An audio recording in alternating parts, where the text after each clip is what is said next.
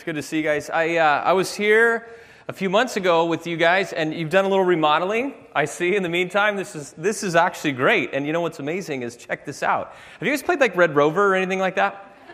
He was saying you guys did some Rochambeau things and stuff, and maybe you can figure out a way to curve paper airplanes perfectly, like around the wall or something at your neighbor. But this is awesome.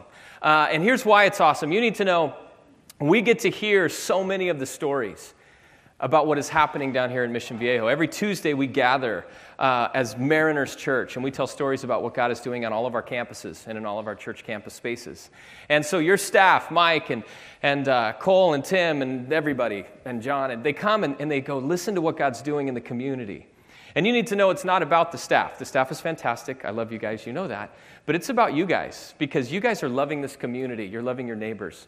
You're loving people in your schools and in your workplaces, and it's making a difference in the community. And it's challenging and provoking and inspiring to us in the other spaces that make up Mariners Church. So thank you for inviting us to be a part of your story. Thanks for allowing me to be here today, even though you didn't get to choose it. But here I am with you. Mike's off at family camp, and he's like, Zimmerman, you have to come and be a part and speak to our community. And so I'm honored to be a part of that journey with you guys.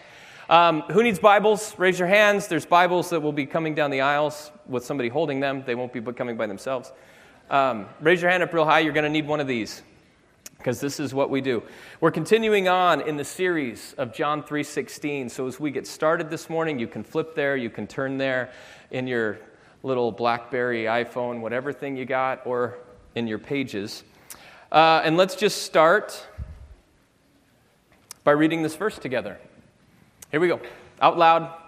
For God so loved the world that he gave his one and only Son, that whoever believes in him shall not perish, but have eternal life. So last week, if you were here, you know you looked at the first two words, for God.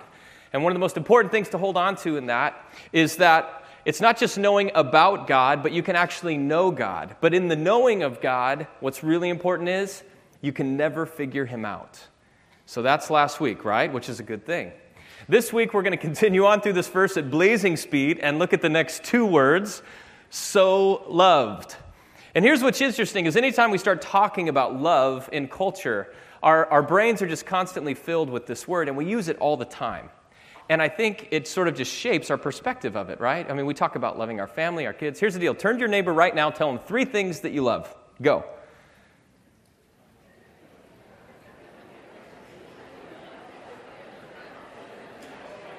Cars. I love shopping. That's dangerous. I heard shopping. We love food. We love cars. We love sports. We love football. Right? We love basketball. We love our neighbors. We love movies. We love romantic comedies. We love clothes. We love music, right? The all-time classics. All you need is? Right. Can't buy me? Right. And one of my favorite old-time Pat Benatar tunes, Love is a Battlefield, which many of us know that to be absolutely true, which maybe we should go to Fight Club and learn some things about that if that's part of the deal. We fall in love, we fall out of love, right? Valentine's Day seemingly thinks it's going to teach us lots about love through chocolate and flowers and spending lots of money on cards and things like that. Hallmark is so proud of us. And it tends to water down and sanitize this view of love. And we tend to project that onto God then when we read the word love in the Bible. And there's something we need to understand is, see, in earlier generations, like when the Bible was written, this would have come as amazingly good news to them that God loved them. Because one thing they understood really, really well was the wrath and the justice of God. And if you've read through like the Old Testament at all, you sort of understand this picture. Like, they get the sense of God of justice and of power and of wrath. So when somebody says God loved them, it would have been like, oh man, that's amazing. I've never considered that. Whereas in today's culture, I don't know that we really understand or consider much the wrath and justice of God. I think we sort of live in the God loves you side. You know, just this week, as I'm literally studying for this message, Wednesday afternoon, one of the top 10 trending topics, that's a lot of T's, on Twitter, even another one, one of the top 10, like number 4 or 5, was the phrase, God loves you. And so I just kind of scrolled through, and it's amazing because everybody's just, oh, God loves you, God loves you, God loves you. And it makes it this amazing, sweet, kind of nice thing that we think. But this morning, what if it was God's love that actually made him radical and dangerous? What if it was the love of God and not the wrath of God or the justice of God that made him so terrifying? And here's what I mean by that. When you look at the word love in the biblical sense, it means to will the good of another. Okay? So now, what does that mean? What is the ultimate good of another? Well, what's the first good we see in the Bible? Genesis, right? The creation story. Right, Genesis 1, he starts creating everything. God creates, the earth and light and dark and the seas and the dry lands and all the animals and the plants and everything. And then he creates man in his own image, and he says it's not good because it's alone, so we need a woman. And then he creates woman to be with man, and he says that's very good, says all the guys. And all the women said, amen, because you're women and you know that man, it's not a good thing for us to be alone. So, you see creation, and what do we know about this? And he declares everything is good, right? And everybody's living together in harmony with each other, with creation, with God. It's good. But then we wreck it with our own selfish desires, right? And so from Adam and Eve on through our generations, it just creates this separation and it gets destroyed. And so if love, to will the good of another, is ultimately for God to restore and redeem things back to where it was good, that means he will relentlessly pursue you with his love because he is out to will your good. See, it's not that God's wrath or justice or that he's all-knowing or that he's big or huge or powerful. You know what I mean? Those things are all great because it keeps him safe and at a distance. We can acknowledge all of those truths about him and he can stay way far away. But when he starts chasing us with his love, that's when it becomes a little more scary. Because we see that there's nothing we can do in our power or our strength to keep him at a distance. Right? And we'll try and medicate ourselves, and we'll chase and settle for cheap imitations of love in this world. And God says, I will not allow you to do that. I will keep coming, and I will use anything in my power so that you understand the depths and the magnitude of my love for you. Do you see how that can be a little scary? It's not God's wrath. It's his love that causes him to relentlessly pursue. And so what if this morning we truly understood, maybe, something just clicked in us, in our minds and in our hearts about God's love? What if we decided to embrace the reality of what God's love truly means here? God uses this language intentionally, right? He is the author of this whole narrative. He chose this word. What does he want us to discover this morning about who he is? Let me just pray for us as we get started. God, thank you for who you are. Thank you that you are a creator, that you are the author of life and of everything. Thank you that you designed us uniquely as we sit here today. You know our stories. Thank you, God, for who you are and for your love. And I pray today that you would help us to be willing to listen to your voice that is speaking to us.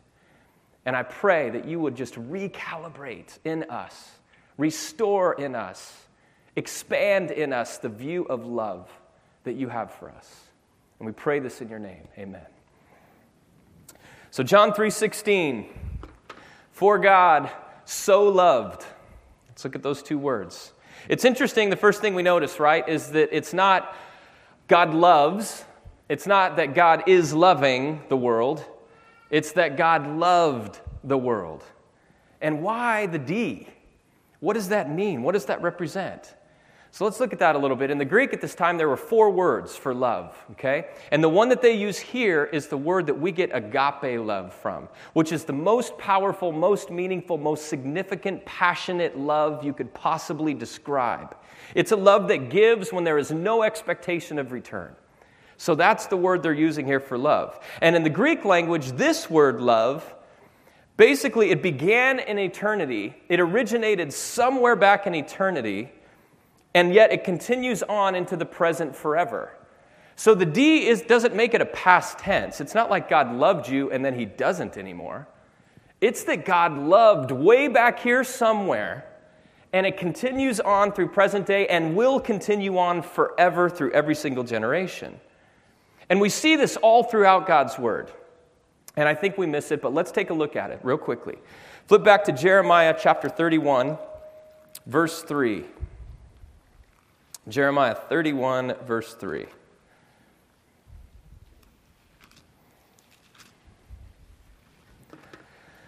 Okay. The Lord appeared to us in the past, saying, I have loved you with an everlasting love. I have drawn you with loving kindness. He loves us with an everlasting love. The word everlasting in Hebrew, olam, at this point, means that which is hidden or concealed. It describes the idea that God's love is coming from a place that is completely hidden and concealed. If you went on an investigative search to find out where and when exactly did God start loving, you could never find it because it's so far back in time and it's a mystery. It's totally concealed and hidden. You will never know or understand. That's how big it is. God loved. Look at Ephesians chapter 1, verses 4 and 5.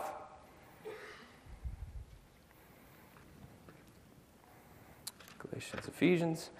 Chapter 1, verses 4 and 5. For he chose us in him before the creation of the world to be holy and blameless in his sight. In love, he predestined us to be adopted as his sons through Jesus Christ. Okay, for all the Bible theologians, let's not get hung up on the predestination thing this morning. Okay, we're not going to argue that. Is it free will? Is it choice? Did God know? We'll do that another week. Okay, here's what's important. God chose us in Jesus before the creation of the world. So the account we just covered in Genesis, which is the beginning of our recorded story, God loved before that. Before he ever created the planets and the solar system, before he created this earth and this world and sea and dry land and plants and animals and man and woman and declared it good, God had already loved. Flip over to Titus, chapter 1, verse 2. Thessalonians, Timothy, Titus. Chapter 1, verse 2. It says, of faith and knowledge resting on the hope of eternal life, which God, who does not lie, promised before the beginning of time. God promised this life, this eternal life, which is a life that is in Jesus with God to restore us back to good. God had promised that before time. So you see where this is headed? Okay, God loved before. Its origins are completely mysterious. It's hidden and concealed. You could never discover it. God loved before creation. God loved before there was time. It gets better, because I don't think you believe me yet. Look at Psalms. Look at the end of Psalms, Psalm 139.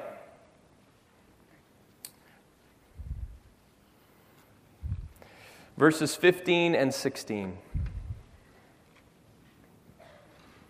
Psalm 139, 15 and 16 says, my frame was not hidden from you when I was made in the secret place. When I was woven together in the depths of the earth, your eyes saw my unformed body.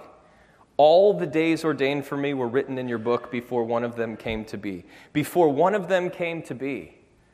Before we were born. Before we were created. God loved. He designed us specifically, uniquely.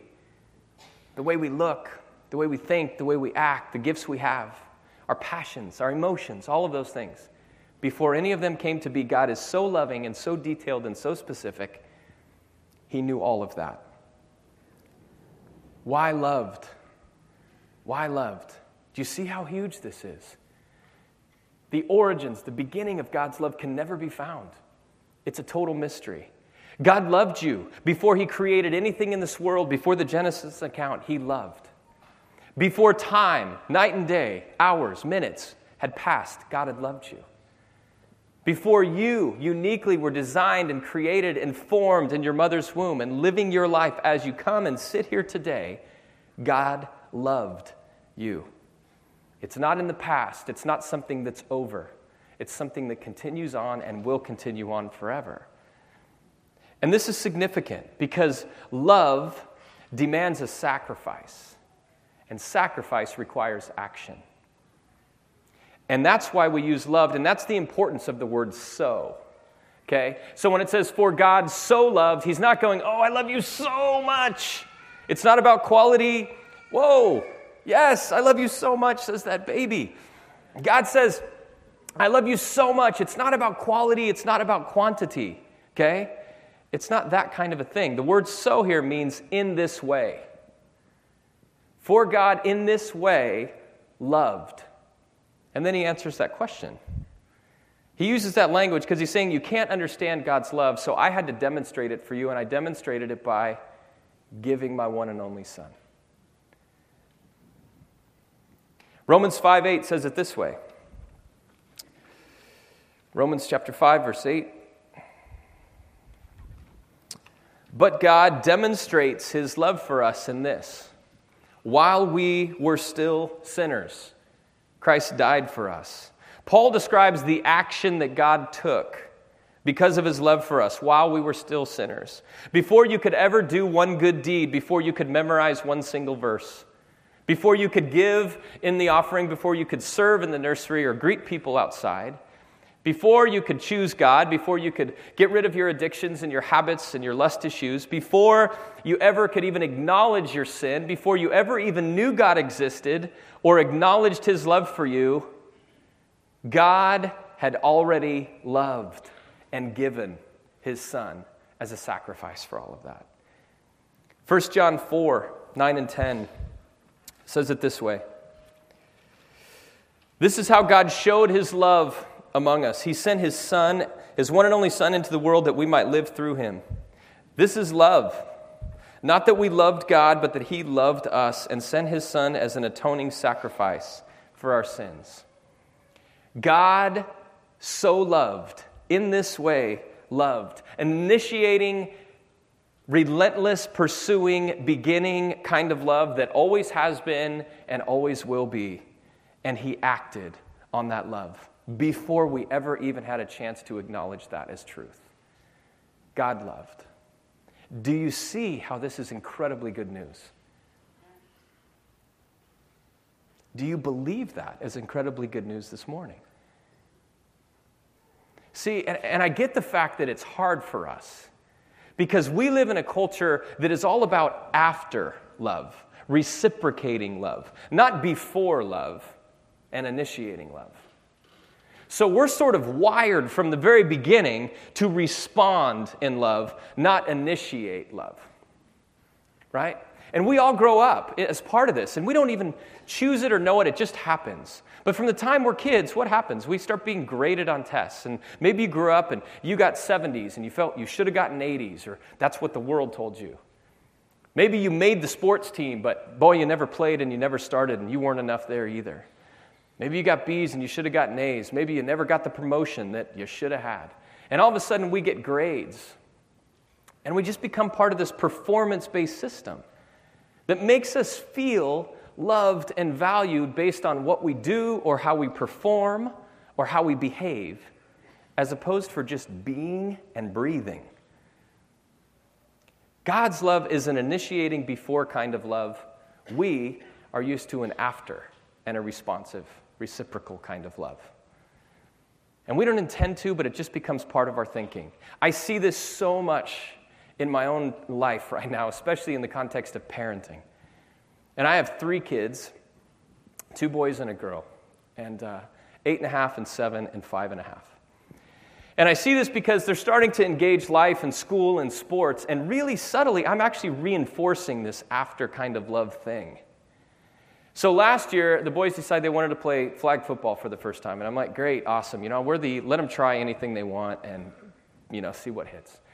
So, and they're a mess, quite honestly. I mean, they're getting flags on, and they don't know how to even catch the ball yet or throw it, and, they're looking at dandelions and watching guys run past them, and, I have one son, my middle son, Tate, who he just practices flips. I don't know why. He just runs and goes, woo, and wants to flip and lands on his back, and I'm like, you're going to kill yourself.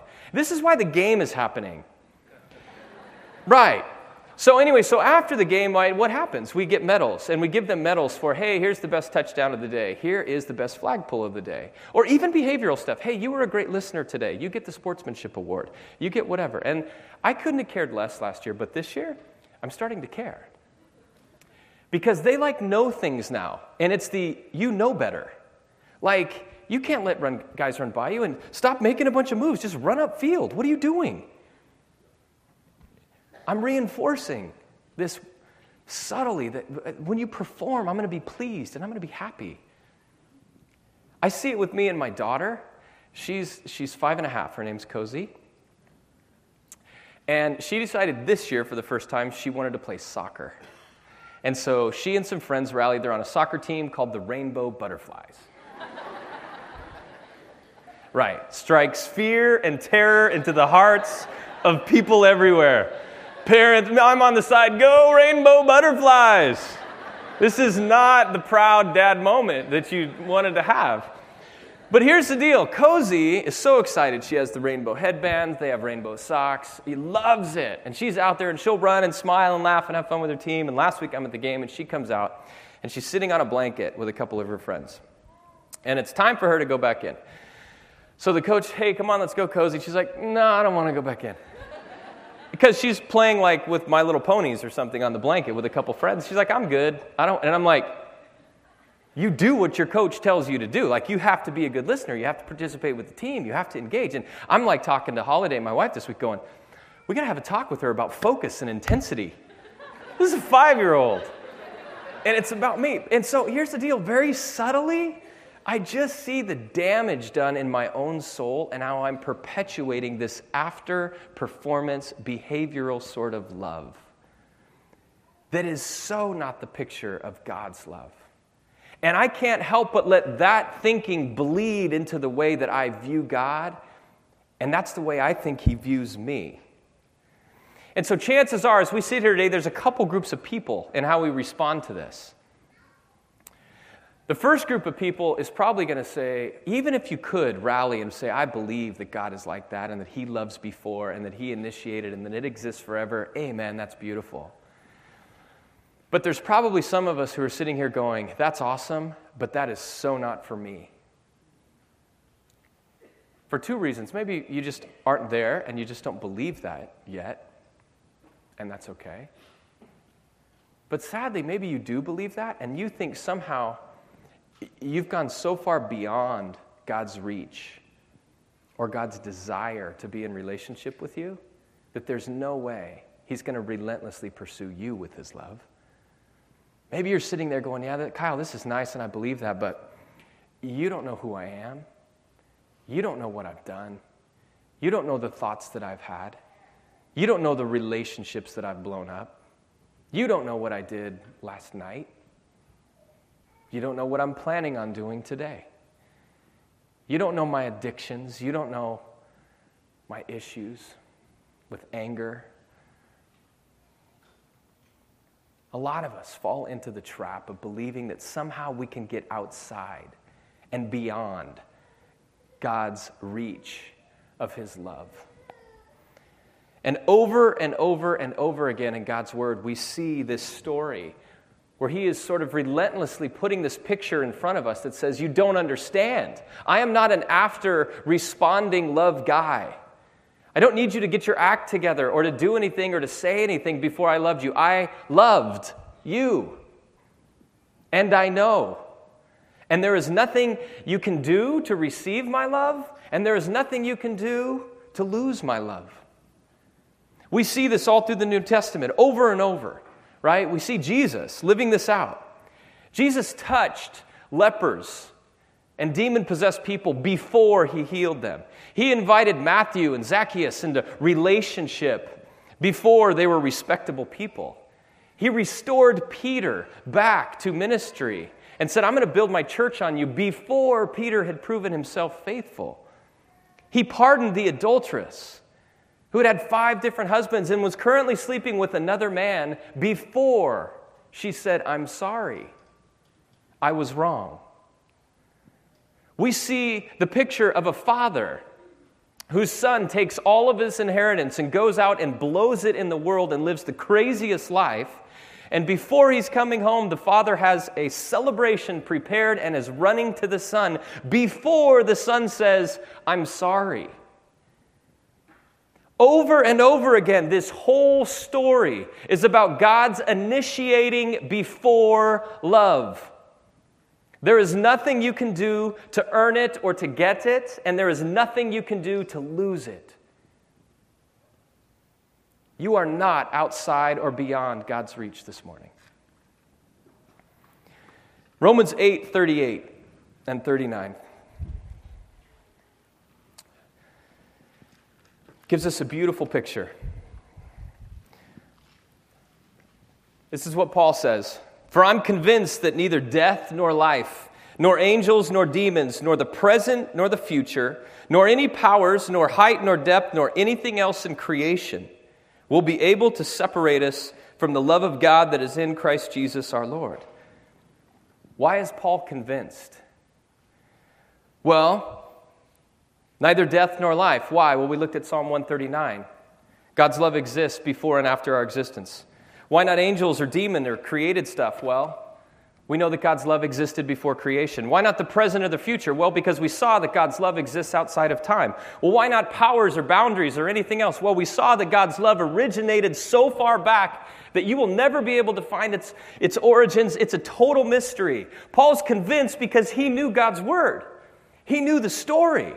He knew that God's love existed beyond all of these things. It always had been, and it always will be. Paul knew. And God wants us to know today, you are not beyond the reach and the relentless pursuing love that I have for you. There's another group of people that are probably here this morning. And this is a group that somehow says, yes, I totally believe this story. I believe in God's love, and it's awesome, and I've received it, and I'm in. But subtly, the shape and the pull of culture in our thinking causes us to believe that we have to earn it.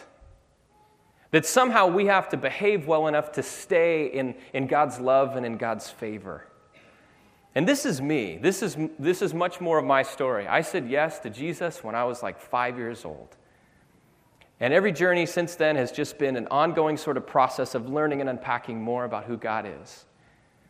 And for so many years, the first 25 years probably my journey, I didn't know a lot about what freedom in Christ really looked like. See, my view of God wasn't this relentless, loving, always have loved, always will love, always love in spite of or just regardless. That was not my view of God. My view of God was somehow that he was this giant dude in like white robes, huge things, and like a Triton sword with a big finger ready to go, you screwed up. That's the way I view God. I was scared of God's wrath, of God's justice. I didn't understand the radical love, the terrifying love that was pursuing me at the time. And about 10 or 15 years ago, God started recalibrating my life because, you see, I'd show up at church and I'd give money and I'd read my Bible 30 minutes a day and I'd journal and I'd be in relationship with people and I'd want to say, you got to know who God is. And I was doing all these things because I thought that somehow I was going to earn favor with God. Well, this is what I should do to make sure he's okay with me. And somehow that would even make up for the bad things that I was doing or had done in my life. Like, I got to balance the scales. And finally one day I realized and I owned Romans 5:8 and the while I was still a sinner part. Because I was still a sinner and I was still a sinner and I still am a sinner. And so are you. And when you do that, that's where you start to find freedom, and that's where God can start to recalibrate our view of him. And my life started becoming more of just an overwhelming response to God's love and realizing that I'm not good enough. And you know what? I never will be. There's nothing I can do. There's nothing I can do to get God's love and favor, and there's nothing I can do to lose God's love and favor. God loved. And I began to see that. And my life has started to become so much more of a response to that love.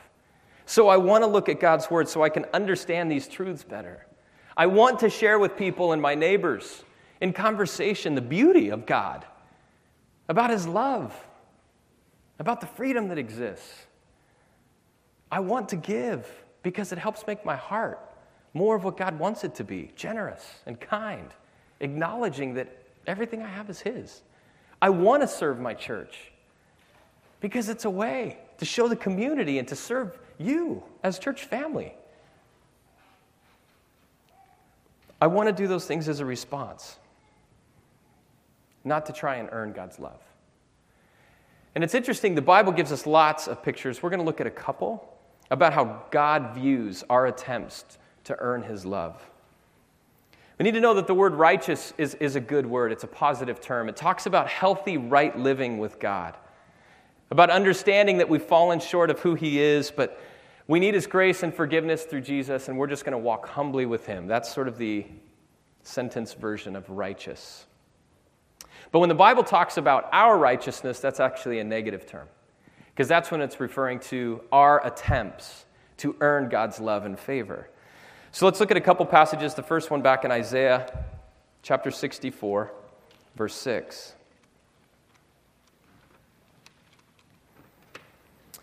It says this, "All of us have become like one who is unclean, and all our righteous acts are like filthy rags." So there, a negative term, filthy rags. Our attempts to earn God's love are like filthy rags. Here, graphically and honestly, the word filthy in Hebrew is the word menstrual. That's God's opinion of your best efforts to earn His love. Back in Philippians, Paul is writing about his own story. Philippians chapter 3, verses 4 through 8. "If anyone else thinks he has reasons to put confidence in the flesh, I have more. I was circumcised on the 8th day. I'm of the people of Israel. I'm of the tribe of Benjamin. I am a Hebrew of Hebrews. In regard to the law, a Pharisee. As for zeal, persecuting the church. As for legalistic righteousness, I am faultless." And then he says, "Whatever was to my profit, I now consider loss for the sake of Christ. What is more, I consider everything a loss compared to the surpassing greatness of knowing Christ Jesus my Lord, for whose sake I've lost all things. I consider them rubbish, that I may gain Christ." Paul, here's what he's saying. I am the ultimate religious Jew. I have the right story. I have the right pedigree. I have the best history of anybody that could ever claim to earn God's love and favor. It's me. I am that guy. And he says, if you showed me a list of to-dos, I followed them all. I have lived the ultimate life of legalistic obedience. But then he comes to know Jesus, and we sense that turn in verse 7, right? He realized that what he was working for all along in those duties he already had through a relationship with Jesus. He says yes to Christ. He gets rid of that burden. He realized all those good deeds meant nothing because of the power of Jesus. Verse 8, he says, I consider them rubbish. And that word is a couple of Greek words that are sort of smashed together. And it means that which is thrown to the dogs. Okay? So a little context for what that means and the power of that. So in this day, they would all live together in really tight spaces, okay? And then they'd have walls around cities to defend and protect. And what would happen is, they didn't have waste management and trucks and garbage cans they'd set out in front of their houses or any of that stuff, right? So they would designate a place over one of the city walls where everybody would throw their trash, their waste. Anything that wasn't needed for the household, garbage, trash, human waste, everything, over the wall. And there would be a fire burning permanently to try and help reduce all of that trash. So you can imagine, right, the smell of burning human waste, food waste, trash, garbage, everything, constantly the aroma of that exists, okay? Now, as part of that, there were dogs. And dogs in that day weren't well-liked. They didn't hang out in the house. They weren't pets. They didn't walk around Irvine Spectrum and wear Christmas sweaters and stuff like that like they do today. So all you animal dog lovers, I'm sorry. Dogs were hated. And so they were kept outside of the city walls. They were useless creatures. But these dogs would be constantly rummaging through that trash to keep themselves alive. Paul is giving us this incredible, vivid picture that all of his best attempts at earning God's love are worth that. God says filthy rags. Paul says total rubbish. You cannot earn God's love. You can receive it and you can rest in it, but you can never earn it. Do you see how dangerous the subtlety of culture and our human thinking is when we start putting that and overlaying that onto the power of God's word? We take love and we reduce it to something that we think we can control and earn. And God, you got to think, he has to be so offended and sad when he says, you don't understand, I so loved before time, before creation. I loved you. I made you just the way I want you. And there's no way that there's anything you've ever done in your entire life that can put you outside of that boundary of love. And so to think that way must grieve him. And for some of us to think that we're going to earn and be on this treadmill of God, I just have to work my way back to you. I can get there. I know I can. You're going to be happy with me. You're going to be pleased. You're going to give me that medal that says, oh, great job. And he's going, no. You're missing the point. I loved you. I loved you. Just this week, I've tried to start recalibrating my love in my relationships with my wife, with my kids, with people around me. Making it more of a before kind of love. I started thinking, what would it look like to give my boys a medal before their game?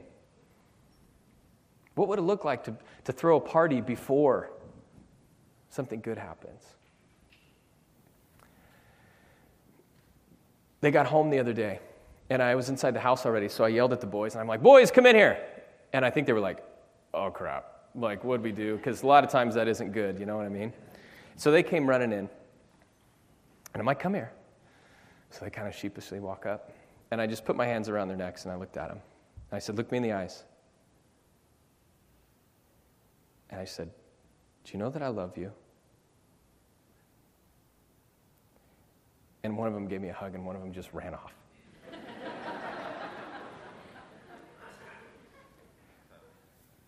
I want them to know it's not because they cleaned their room. It's not because they did their homework. It's not because they scored a touchdown. I love them. I loved them. Would you close your eyes and bow your heads with me?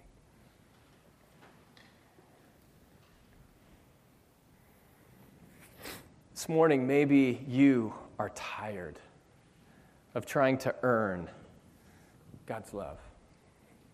Maybe you're tired of trying to earn the world's love.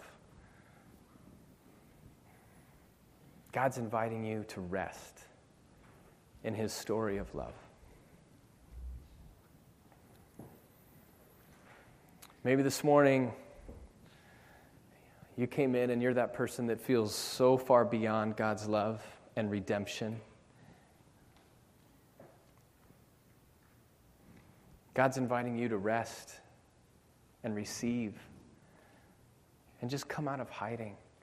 Let him love you. He already does. Father, this morning, we thank you for your radical, dangerous, relentless love. Thank you for the way you pursue us consistently, God. I pray that you would continue to open our hearts and our minds to see the story that you are writing in our lives, that are steering us and our hearts back to you.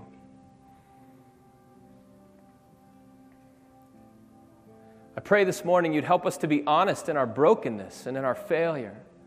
And in that we don't have to be afraid. It doesn't put distance in our relationship with you, God. It actually moves us closer to who you are. Thank you that you loved. There's nothing we can do to earn that. There's nothing we can do to lose that. And so, God, for those of us that may feel like we're outside or too far beyond your love, I pray that you would just move close. That you would help them to hear your voice, whispering to them, just saying, I'm here and I love you. God, for those of us that are tired, trying to work hard to impress you and impress the world around us, God, help us to rest and see that there is nothing we can do and there's nothing you're asking of us, but to simply receive and rest in who you are, to trust, to live honestly and in response to your amazing love. Lord, help us to listen and just heal and expand our view of your love.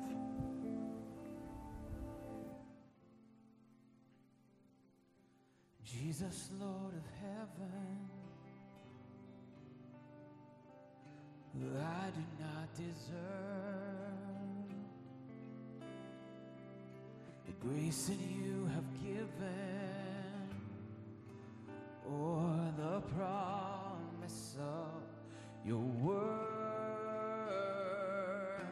Lord, I stand in wonder at the sacrifice you made, with mercy beyond measure. My debt you freely paid.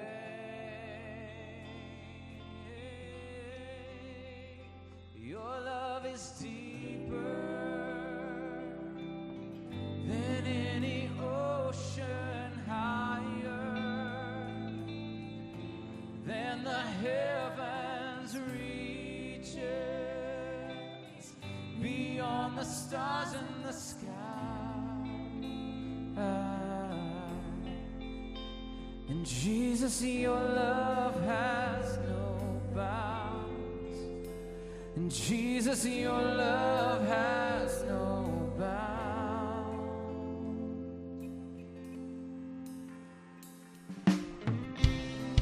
Stand with us. Let's respond and sing this together.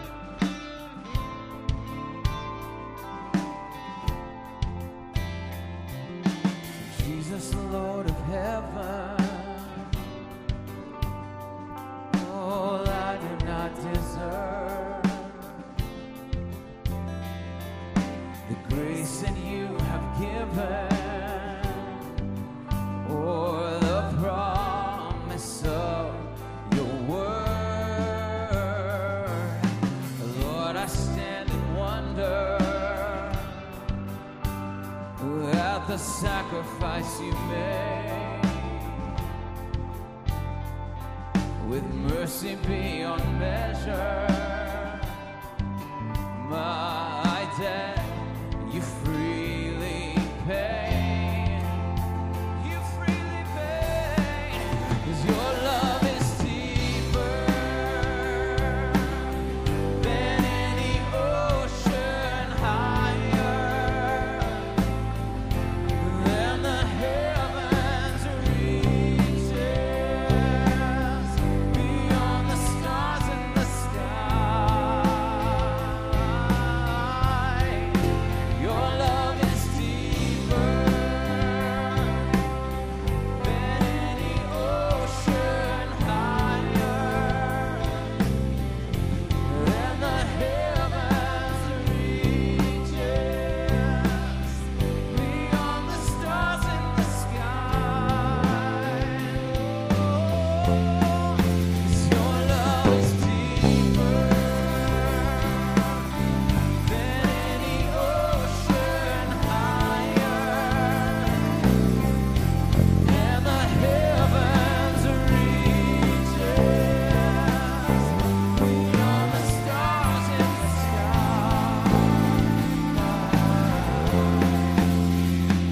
Jesus, your love has no bounds. And Jesus, your love has no bounds. Jesus, your love has no bounds. Jesus, your love has no bounds.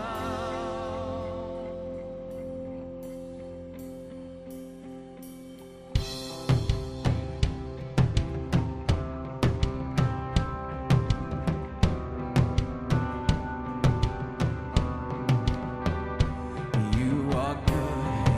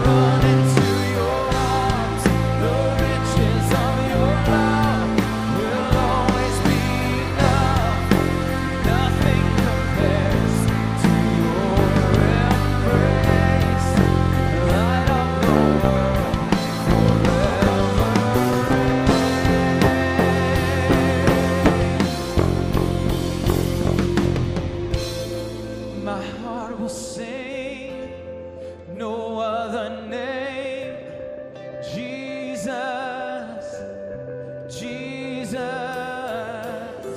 my heart will sing, no other name. Jesus, come on, let's declare that this morning. My heart will sing, no other name but Jesus, Jesus. My heart will sing, no other name, Jesus, Jesus.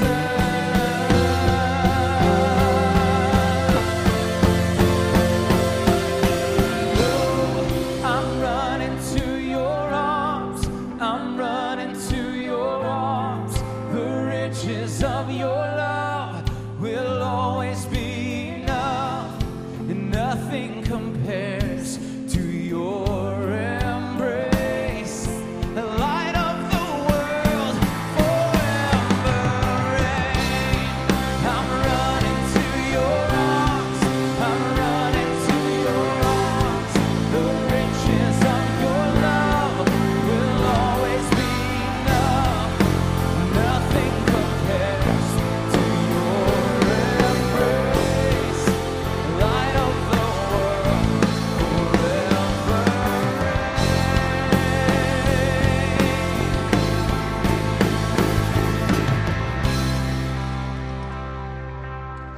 Amen. Yep.